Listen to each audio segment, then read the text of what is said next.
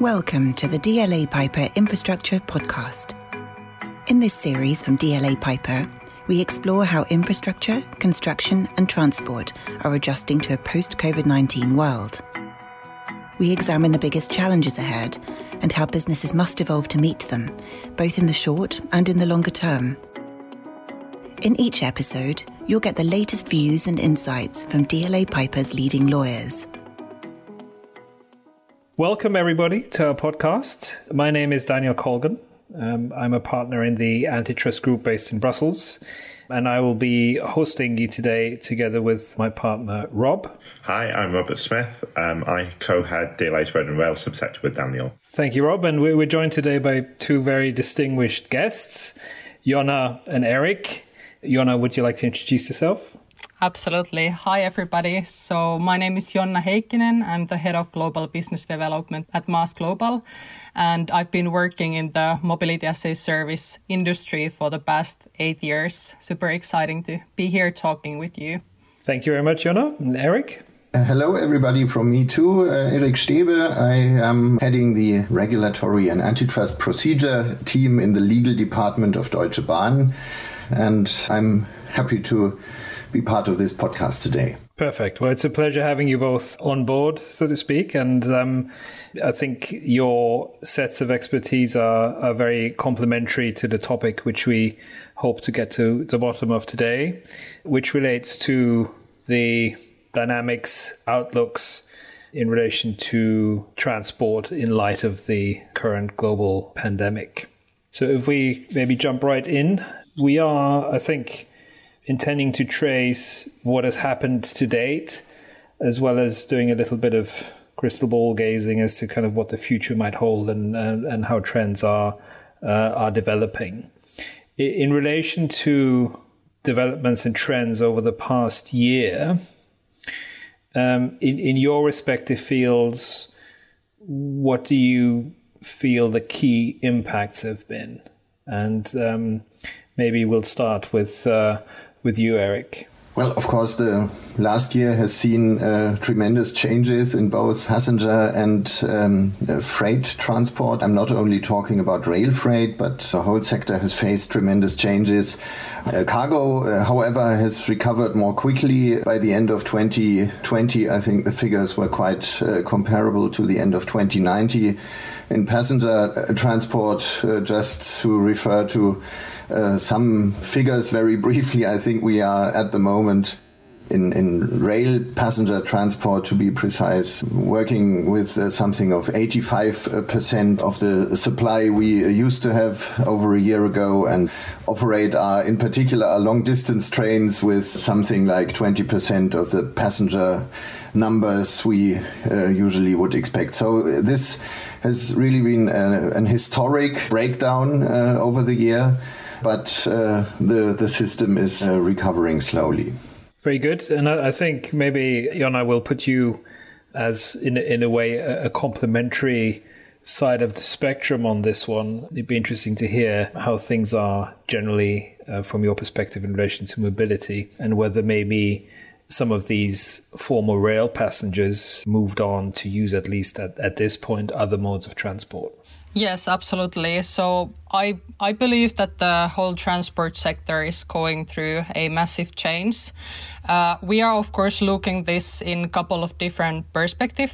So first of all, well, I don't know how many know the company of ours called Maas Global, but we are basically doing a service called WIM that is based on this mobility as a service concept, where we combine a variety of different transport services, from public transport to taxi and car services to different type of micromobility services into a one single application.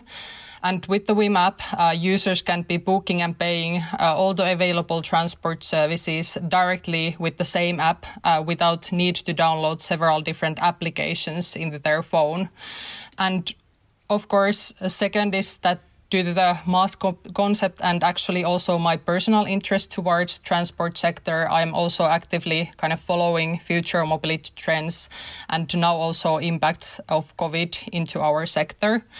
I believe we all know that there has been already quite a lot of studies and articles how the kind of the mobility behavior has been changing now during COVID. So we have been seeing huge impacts on public transport and taxi services, but it's been actually the same thing across all the different ways how people go around. For example, in Sweden, that has been a country that has not been actually taking that quick measures in regards of lockdowns and similar. Even there, the decrease in public transport ridership has been 40 to 60% across different regions. And we can see also the same thing within the WeMap. So people have been using less public transport services and also taxi services, and they have been preferring the use of bikes, e-scooters and car type of services. And I actually think it's quite understandable in this situation, as I believe that many of us in a way want to secure our own personal space. And as we can see, many are now choosing modes where you don't have to have that human contact in place. Thank you very much. And I think indeed there are two issues, right? The one is, are there less passengers because people are traveling less? Or are there less passengers in rail, for example? Eric, to kind of explain the drop in your numbers because passengers are shifting to other modes. So it's quite interesting to see from you, Jonna, that you're saying, well, actually, there's been a drop throughout, which I guess is explicable by the various lockdown measures and the increase of home working. Absolutely. And I think it's been also interesting to see how in general the whole mobility as a service concept can survive in this type of situation because as the model is actually covering such a variety of transport services, we can still be ensuring that there are always services available for the users, even if their mobility behavior is changing dramatically during last year, and now of course it will continue this year as well.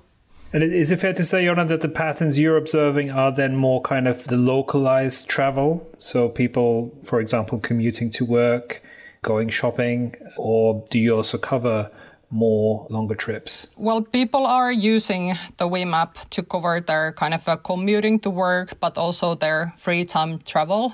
So we have, of course, a lot of services available in the city areas where we have the local public transportation system and, for example, the tier scooters, voice scooters, or for example, taxi services and so on. But then we have also car rentals as part of the service offering.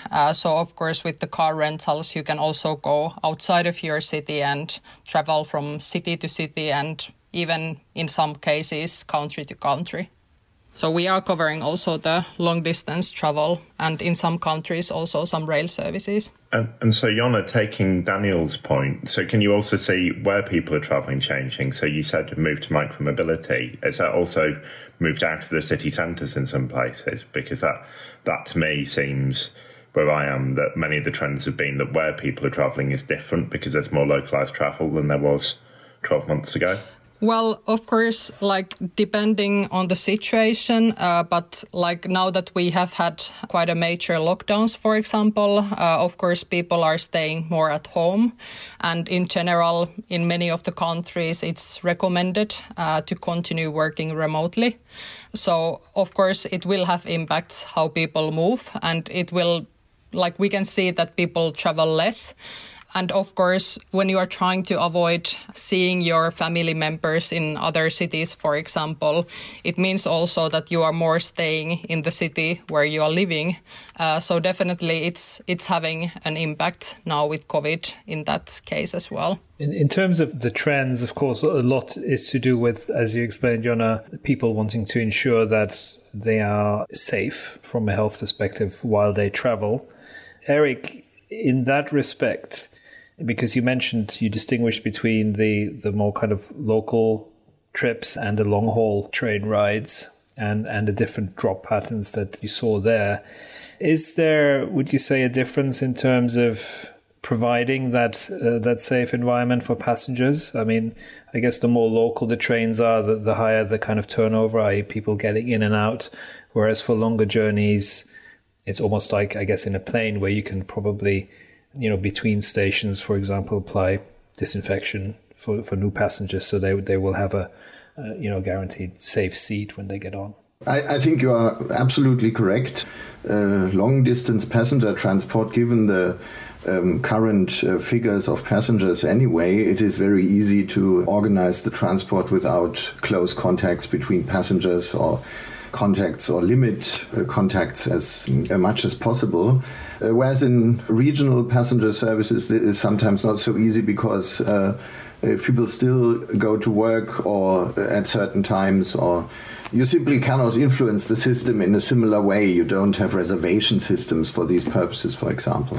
But I think it must be noted, as passenger figures have gone down throughout the sector, all sorts of modes, regional and long distance, it has been quite a safe system to travel on, the railway system. Probably not as safe as going on foot or by bicycle or private car, because there you're really on your own, but it is, given the figures of passengers, a safe system to travel on throughout the pandemic. Okay, so having looked at what has happened, we still are sat in a position with a lot of uncertainty, and in fact we probably have more uncertainty over the last few months in Europe than we actually maybe did last summer. So the next question is, what longer term impacts do you see coming from the current situation, and how is this going to impact transport trends going forward? And maybe again, Eric, do you want to start in terms of rail? Yes, let me start by saying it is probably far too early to say that, far too early to predict what's going to happen. I mean, we've seen developments in this pandemic which have been very surprising and unforeseeable. So it is all a bit of an educated guess at this stage. But I hope also that rail will be one of the massive winners of the whole development, because the travel patterns, the patterns of mobility will certainly change. Also in the course of the development with home office and remote working and things like that.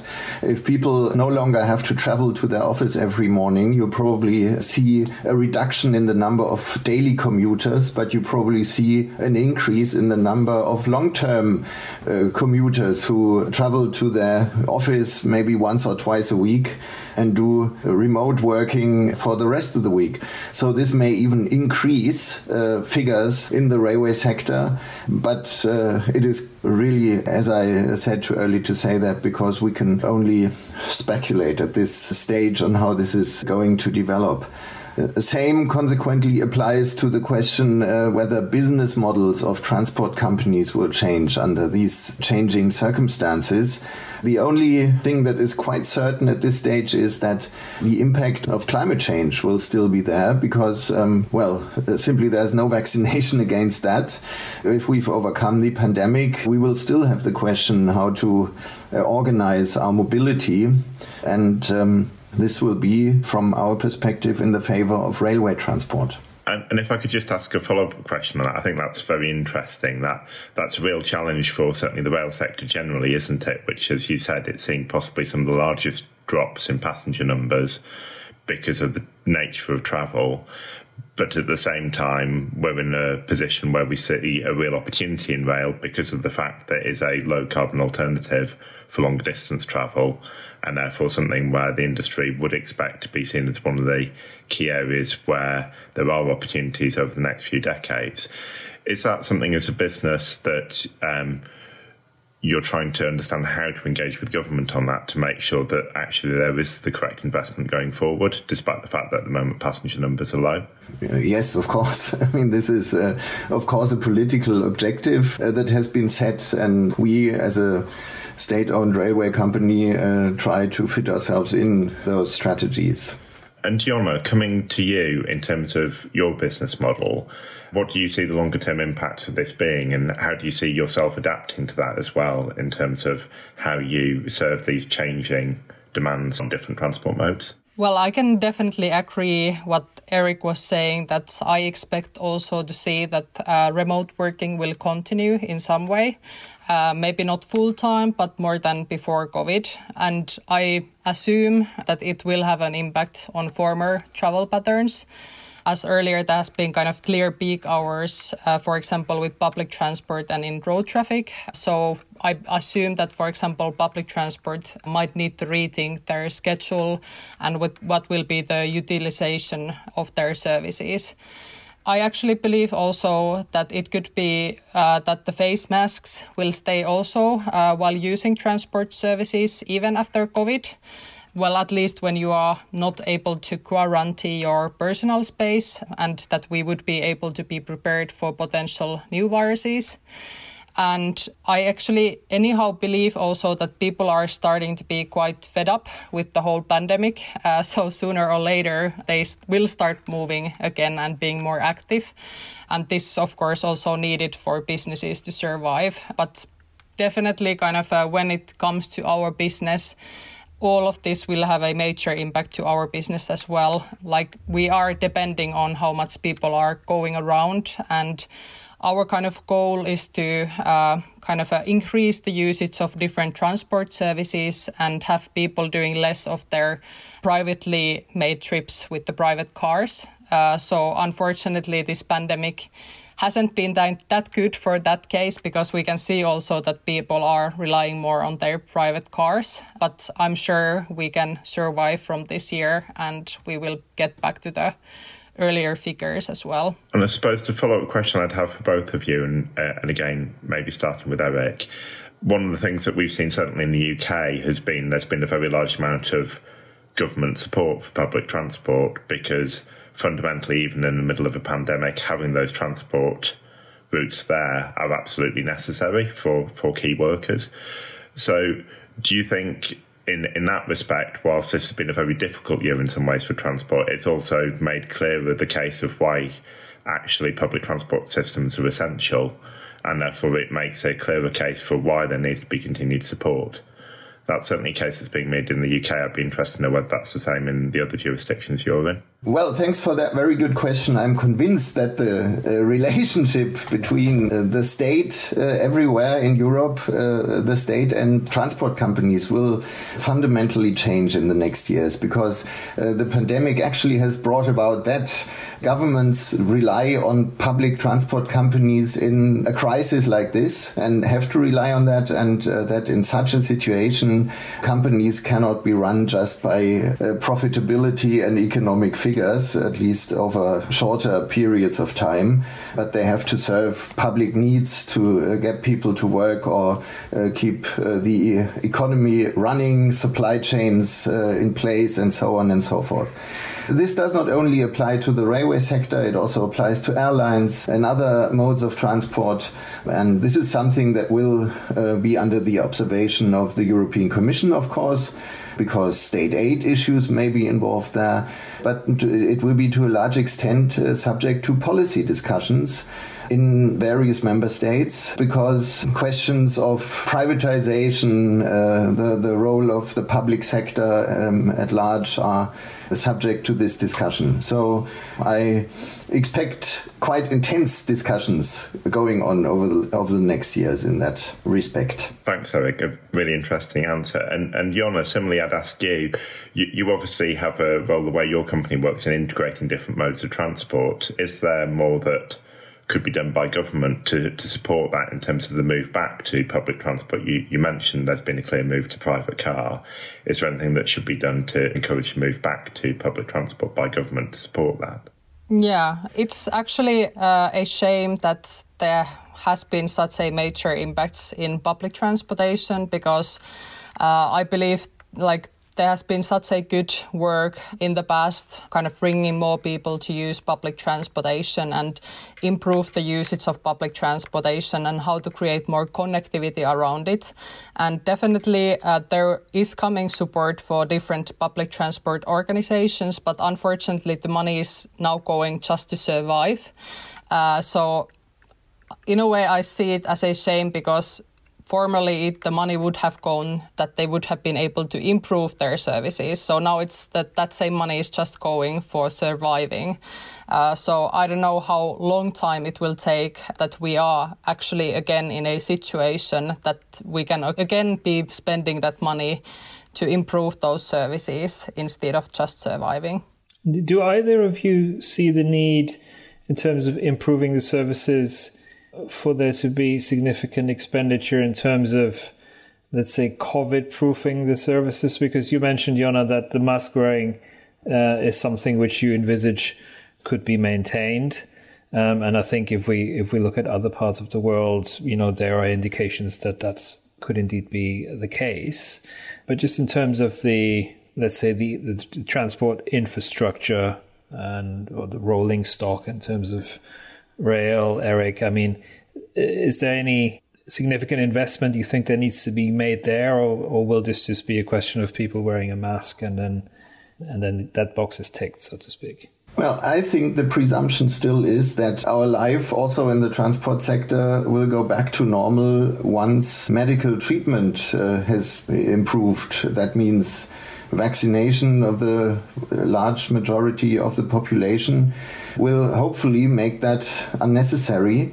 I'm not aware of any specific COVID proofing of the system, which would essentially mean less people being allowed to travel on one single train, which would also mean special access restrictions in railway stations, etc.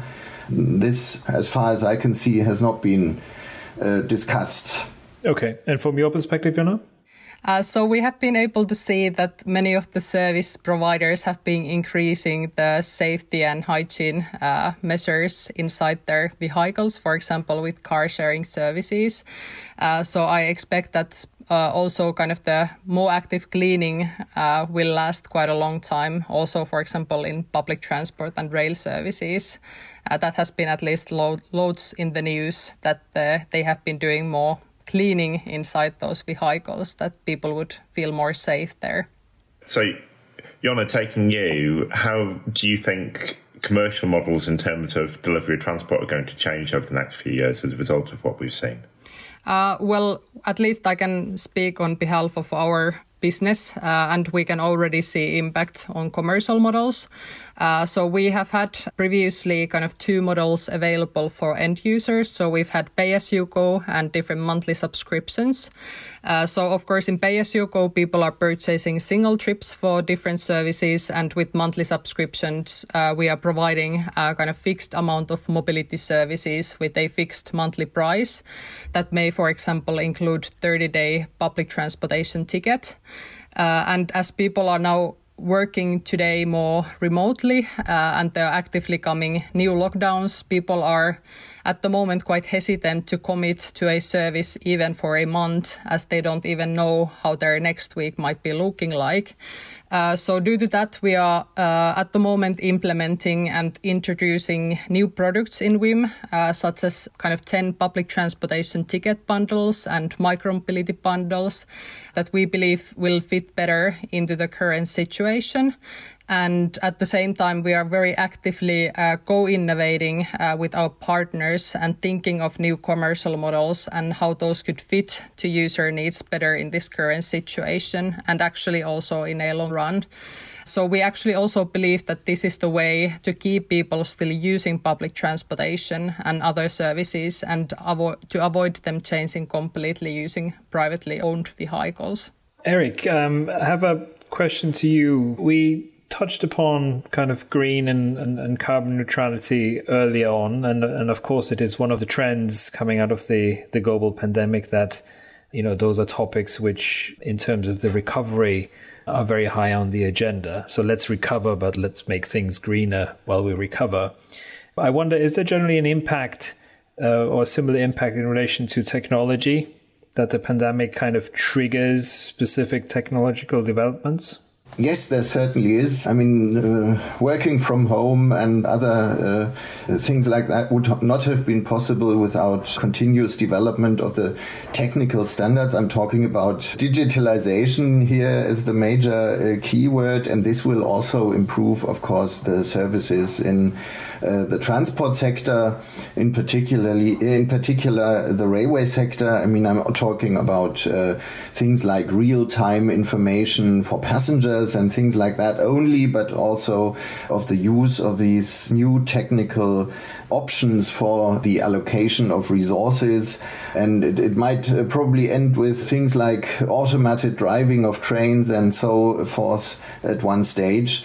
So in this respect, the pandemic and the technical developments that have been made to cope with the changing circumstances will also serve as a booster for the development, the technological development in the railway sector. And it is also very much needed. It is necessary that this happens, but I think we will see these changes in the not too distant future. Thanks very much, everyone, for that. That's been really interesting. So I think from this discussion, we've learned a lot, both about how public transport and freight have responded over the last year to the impacts of COVID, and also the range of issues and risks that the whole sector has to consider going forward, both in terms of the risks that there continue to be whilst we're still impacted by COVID, but also the opportunities that there are in terms of new models being brought forward, greater use of technology, and actually opportunities for the sector in terms of the changes that we've seen over the last year, and also the wider green agenda mean there are real opportunities for the sector going forward.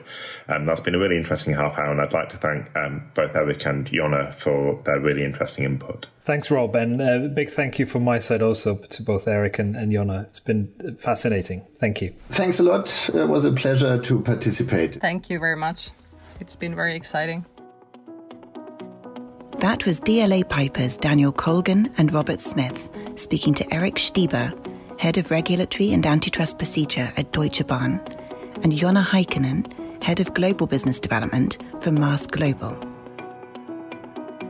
Any information in this podcast is for general guidance only and is correct as of the date of recording. This podcast is not intended to be and should not be used as a substitute for taking legal advice in any specific situation. For full terms and conditions, please see our website. Thank you for listening to the DLA Piper Infrastructure Podcast. Subscribe now through your usual podcast provider so you don't miss an episode.